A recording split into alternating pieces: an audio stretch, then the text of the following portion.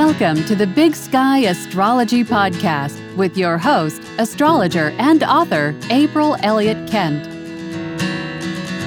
Hello, invisible friend. April here, and the date today is March 27th, 2023.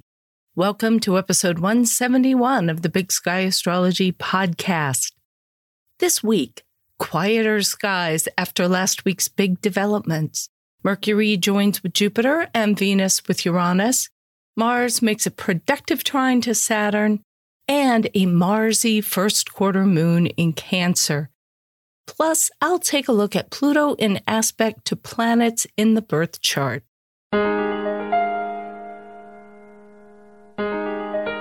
The week begins with Mercury making a conjunction aspect with Jupiter on March 27th at 11:50 p.m. Pacific Time, so March 28th most everywhere else, at 18 degrees and 13 minutes Aries. The Sabian symbol for 19 Aries is the magic carpet. When Mercury comes together with Jupiter, small details come together in a big picture. And also, it is a time to break down our big ideas into actionable steps. Mercury delights in the details and the minutiae that make up the whole. And Jupiter, of course, is always focused on the broader vision. So having the two come together, if only for a day, is very helpful. This is a day to brainstorm and use your imagination to solve problems and to elevate ideas. I think the fact that the Sabian symbol for this combination is the magic carpet really gives us some insight into the importance of inspiration and a little bit of magic in making the most of this combination.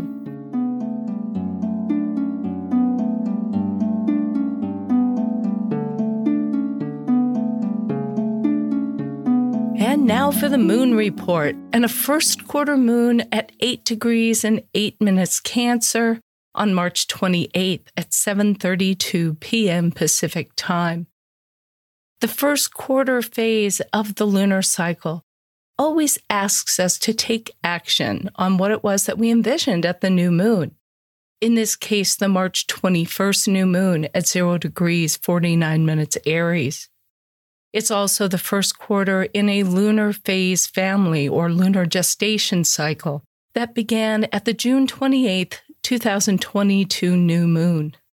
The Sabian symbol for this first quarter moon is 9 Cancer. A small, naked girl bends over a pond trying to catch a fish. And to me, it really epitomizes the first quarter moon spirit.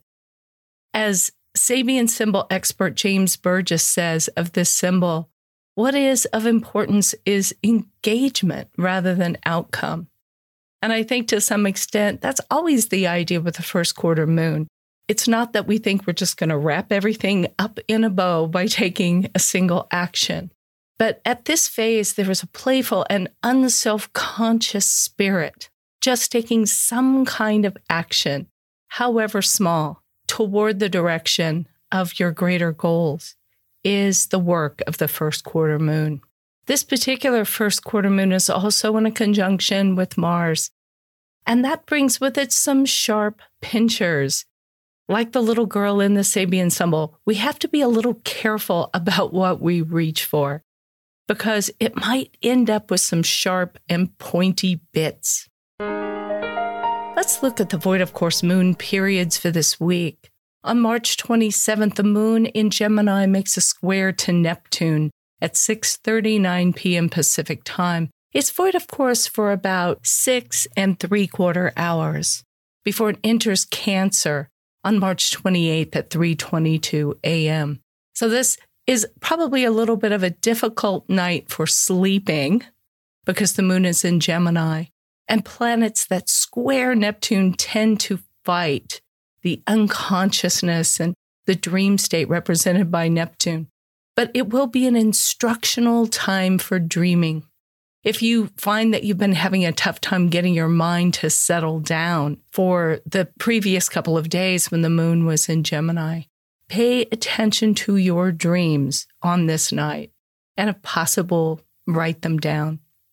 On March 30th, The moon in Cancer trines Neptune at 6:45 a.m. Pacific time.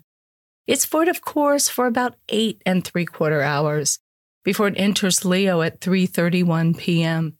This void of course period will let all of that information from the previous few days filter down and begin to be assimilated on an emotional level. This really will be a day to be gentle with yourself and with others, and also to be willing to bring imagination and feeling to everything that you do.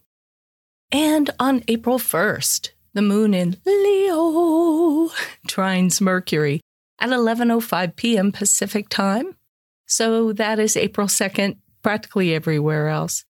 It's void of course for about 5 hours before it enters Virgo on April 2nd at 3:57 a.m.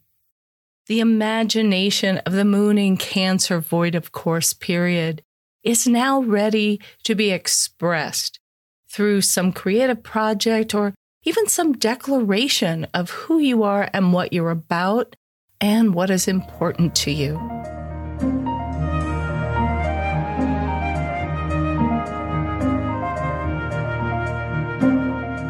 On March 30th at 12:03 p.m. Pacific time, Mars trines Saturn at 2 degrees and 36 minutes of Cancer and Pisces.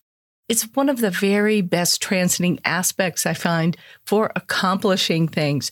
Mars gives us the sheer physical and mental energy to accomplish things, and Saturn provides some guidance and some structure to our efforts, and also perseverance. We'll ride this Mars trine to Saturn for the rest of the week, really, and it'll be interesting to see what we can get done. Now, because Mars and Saturn are in water signs, instinct is particularly strong, and we should follow our hunches to decide which thing we want to tackle and how best to approach it. But once we do, we've got a really good chance of finishing. Mars is on a Sabian symbol that talks about strength of will and the ability to lead others through difficult situations. It's the Sabian symbol 3 Cancer, a man in fur leading a shaggy deer.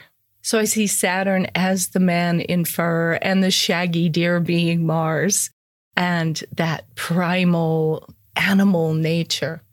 Because Mars is in Cancer too, I think that this could represent a positive turning point in family relationships. And in particular, maybe even a reconnection with people in your family that you've been somewhat estranged from for a while.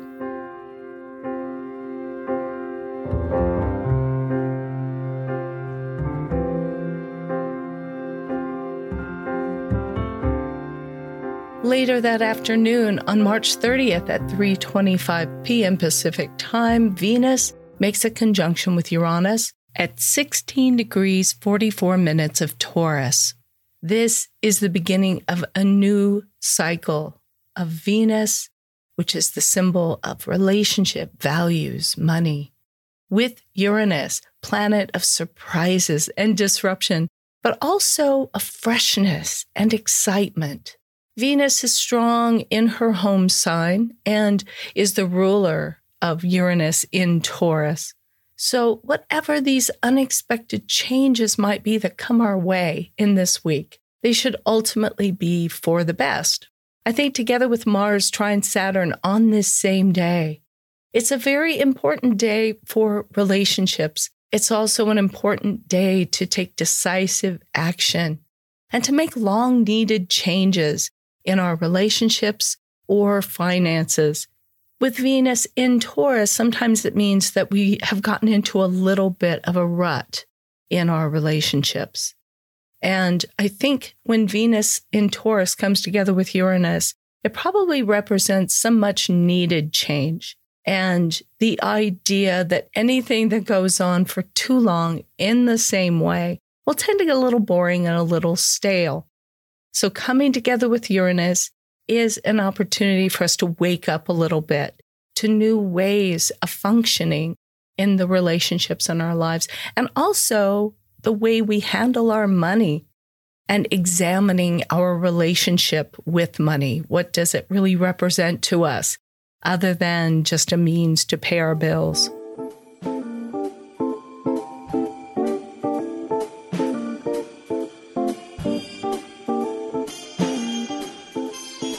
In this week's mini lesson, I will take a look at Pluto in aspect to natal planets. Over the past 2 episodes, of course, I gave mini lessons on Pluto moving into Aquarius, which it did last week, and its transit through the houses of the horoscope. In this final Pluto mini lesson, I want to offer just a few words about Pluto in aspect to planets and important points in your birth chart. Bear in mind that a lot depends on the placement of these planets in your chart by house, by sign, by aspect, and a lot of other factors. But just use these very brief descriptions as a starting point for thinking about important Pluto transits. Pluto brings to each planet it touches a desire to get rid of artifice and to make us a stronger version of ourselves. We're always fond of referring to Pluto as a planet of transformation, and that is true. But the process of becoming transformed, of becoming that truer, stronger version of ourselves is usually pretty challenging, but well worth it in the end. The amount of time it takes for Pluto to complete an aspect to one of the planets in your birth chart usually takes up to a year, because Pluto moves very slowly and it will cross over the planet and then it turns retrograde and it makes a second aspect. Then it turns direct and makes the final aspect. Pluto represents a process, not just an event. It's actually usually not terribly helpful to know the exact day that Pluto is making an aspect to something, because its influence is more gradual than something that would just happen on a single day, generally speaking. Let's begin with Pluto making a transiting aspect to the Sun. Each of us has a particular idea about who we are and what makes us unique, what it is that we have to offer the world. Pluto has the feeling that we could be more than that. But in order to do that, we have to get rid of what is false and the ideas about ourselves that are not big enough or that we've outgrown. So this can be a transit when it is hard to feel very significant. It's hard to feel important, and it's hard to feel very creative. But underneath it all, we're undergoing a process to become a truer version of ourselves, so that we can contribute even more. When transiting Pluto is an aspect to the moon, whatever it is that we depend on, the people and places, possessions, circumstances that give us a sense of being supported, come under reevaluation. Pluto's transits often take away some things that we depend on in order that we can develop our sense of self-sufficiency. The moon rules our home, and if you've been wanting to do important renovations that'll be messy and disruptive, you may as well do them during this transit. Pluto connecting with the moon can also, in some circumstances, bring you to prominence in the public eye. And we might think that would be totally great, but it can also threaten something else that the moon really depends upon, which is privacy. Transiting Pluto in aspect to Mercury says that a lot of what you've been telling yourself for years about yourself and about other people is probably wrong. Either these things were wrong from the start, or they had become wrong over time. As Pluto transits Mercury, you cannot hide from what's true. And Pluto can be quite obsessive, so it's important to keep your mind and your hands busy with healthy, repetitive, and absorbing activities. You might get into needlework, puzzles, some kind of crafts, something that will keep your mind from getting too intensely focused on yourself and about whatever you might think is wrong with you or wrong about the way you're approaching your life, that energy needs to be diverted when Pluto is aspecting Mercury. Transiting Pluto in aspect to Venus can bring profound changes in your relationships and in your approach to dealing with money. A lot in this case depends on any aspect between Venus and Pluto in your birth chart. If they are in a conjunction, an opposition, or especially a square, this transit can bring some really rocky roads. It's also a transit that can bring big changes to your financial situation. Transiting Pluto in aspect to Mars asks, do you have what it takes to succeed, or will you just give up? These transits show us the limits of our personal power and show us that no matter how hard we fight, how hard we work, or how angry we get, there are going to be things that happen that are beyond our control. And what really matters during this transiting aspect is, how do you handle this lack of control?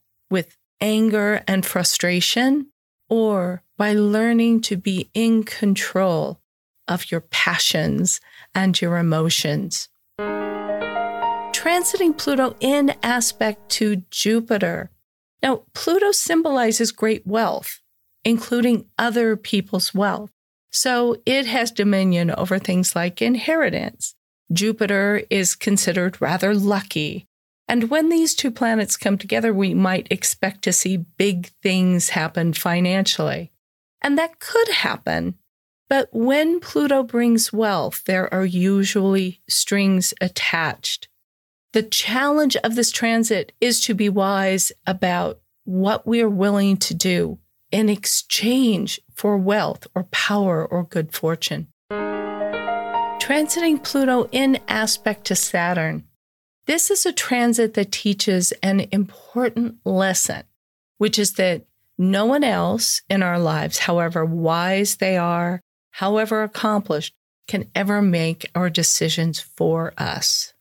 You'll usually find at some point in this transit that you need to examine the ethical framework of your life. What is right? What is wrong? What is the right way to treat people, even when you're enormously driven towards personal goals? Checking to make sure you've really earned everything that you achieve. And there is usually enormous pressure to succeed. If you work for somebody else, you could be having problems with your boss at some point during this transit, because Saturn talks about who holds the authority in your life. And when Pluto comes along to Saturn, his message is, it should be you. You can't give your power away to anybody else and expect your life to look the way you want it to look. When transiting Pluto makes an aspect to Uranus, you can receive some pretty discouraging messages about trying to do or be anything different.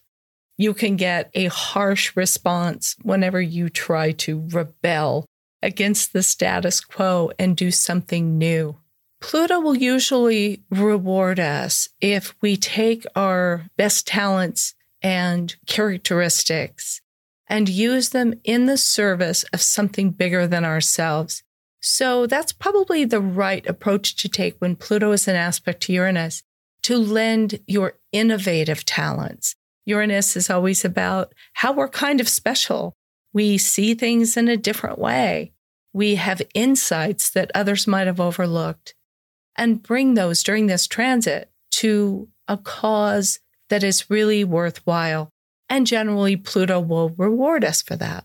But what Pluto will not put up with is a rebel without a cause. It's not enough to Pluto to pretend to be outrageous or a rule breaker just for the sake of doing that. So this is when we sort out, where is it that we're just being ornery and where we truly are unique and standing up in opposition to rules that are false, that don't make any sense. When transiting Pluto is in aspect to Neptune, we are often disavowed of our illusions, of our dreams. The promise of this transit is ultimately about discovering which dreams are really yours and which were taught to you by other people or by the culture at large. We can feel very disillusioned during this transit. But really, Pluto doesn't insist that our dreams be realistic. He just insists that our dreams be true and honest. That sounds like a funny thing to say about an illusion or a dream, that it be honest and true. But again, it goes back to that thing of, is it really your dream? Or is it a dream that somebody gave to you? The dream of having a particular income or a particular kind of job or particular level of fame on social media. Whatever the dream is, Pluto will let you know during this transit whether it is yours or whether it belongs to someone else. When transiting Pluto is making a major aspect to Pluto in your birth chart, these are milestones in a lifelong Pluto journey. Especially important is that Pluto square to natal Pluto, which happens sometime in your late 30s to early 40s. If you were born with Pluto in Scorpio, the square from Pluto in Aquarius will take place for you sometime in the next 20 years. Just grab an ephemeris and take a look at when Pluto in Aquarius gets to the same degree as your natal Pluto. If you were born with Pluto in Leo, you will get an opposition eventually from Pluto in Aquarius. Pluto in Libra people will get a trine from transiting Pluto. People born with Pluto in Sagittarius will get a sextile. Whatever the aspect, it brings events, people, and circumstances that help you develop greater authenticity and accept the limits of your control. When transiting Pluto is an aspect to the lunar nodes, the lesson is don't grasp for something out of fear or, again, because the rest of the world tells you it's something that you should want. The lunar nodes always symbolize where we're trying to step away from the default position, from what is familiar, and move in the direction of growth. And when Pluto is aspecting these points, there feels like a lot at stake, and it feels especially scary to move in the direction of what we really want. Transiting Pluto in aspect to the ascendant in your chart is a very important transit. It helps you project a truer and more honest version of yourself through your personality. You need to throw away the tricks and charm that have always gotten others to accept you, and instead begin to act a lot more like the person you are on the inside. You will need to develop new coping skills to help you interact with the world in a more genuine way. Your relationships will change too. Relationships are based on each person playing a particular role, having a particular personality. That's not all of it, but it is a lot of it. And if you're changing your personality, if you're changing the way you project yourself into the world, then other people have to respond and adjust to that. You can very likely end up moving to a new place when Pluto connects with the ascendant, because the ascendant is very much like the front door of your house, of your life. And often Pluto will put you someplace it wants you. When transiting Pluto makes an aspect to the midheaven of your chart, destiny calls. And Pluto has a very specific idea about what your destiny should look like. If the career and the reputation and standing that you've built for yourself are not in keeping with what Pluto wants, then down they will come. It can also be a time, however, when you suddenly find yourself in the public eye or brought to the attention of very powerful people. And finally, Pluto in aspect to Chiron, which, as I said when I talked about Saturn in aspect to planets, Chiron is not one I work with a lot. But looking back at Pluto aspects to my own Chiron, I know that these were times when, some of your touchiest places can actually get healed. The thing is that the wound first has to be cleaned out, and that doesn't always feel great. Now, I know that not all of those sound like really uplifting transiting aspects. And I have to be honest with you. As I think I've said before, Pluto's job is to help us first tear down what is false, and then we're in a better position to rebuild based on what is true. It's almost as if your house were built on faulty foundation walls, and then they start to fall apart or move around. And the only way you can strengthen your house is to get in there and rebuild those walls. And it is really big, dirty work. And that is kind of the work of Pluto aspects. I would encourage you, if I have said anything that sounds really negative and you feel really strongly about it, don't get too carried away. I have a Stephen Forrest Skylog report that I sell on my website that examines your transiting aspects over the next year. And you can see what uplifting things that he has to say about that. And also take a look at my book, Astrological Transits, where I have the room to go into a lot more detail about each of these things. And of course, you can always book a personal reading with me. You can find those details at my website, BigSkyAstrology.com. I will be returning to listener questions in my next episode. So if you have a question you'd like me to answer on an upcoming episode, please leave a message of 1 minute or less at speakpipe.com/BigSkyAstrologyPodcast. Or you can email me at april@BigSkyAstrology.com and be sure to put podcast question in the subject line.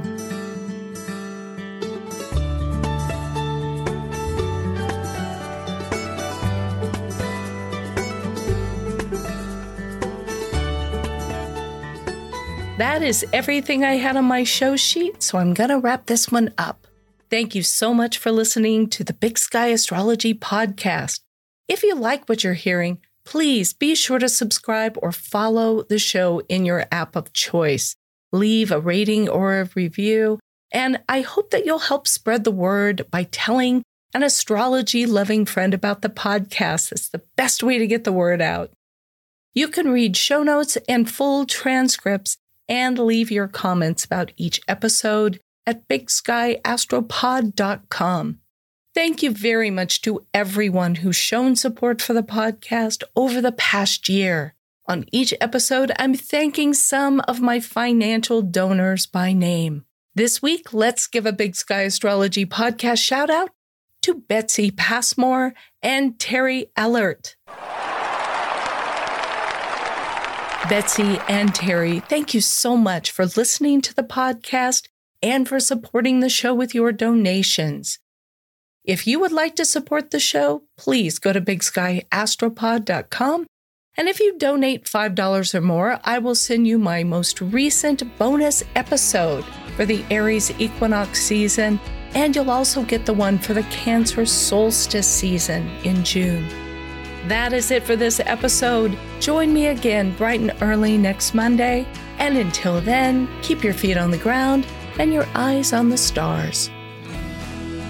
Thank you for listening. To learn more about April Elliott Kent, visit her website, BigSkyAstrology.com, where you can sign up for her newsletter, read her thoughtful essays, find out more about her books and classes, or book a personal astrology reading. That's all for today. If you're enjoying the podcast, please take a moment to follow or subscribe to stay current with new episodes. And please leave a rating or review. You can follow Big Sky Astrology on Facebook or Twitter, and Big Sky Astrology April on Instagram. Thanks again for being here, and we hope you'll join us next time.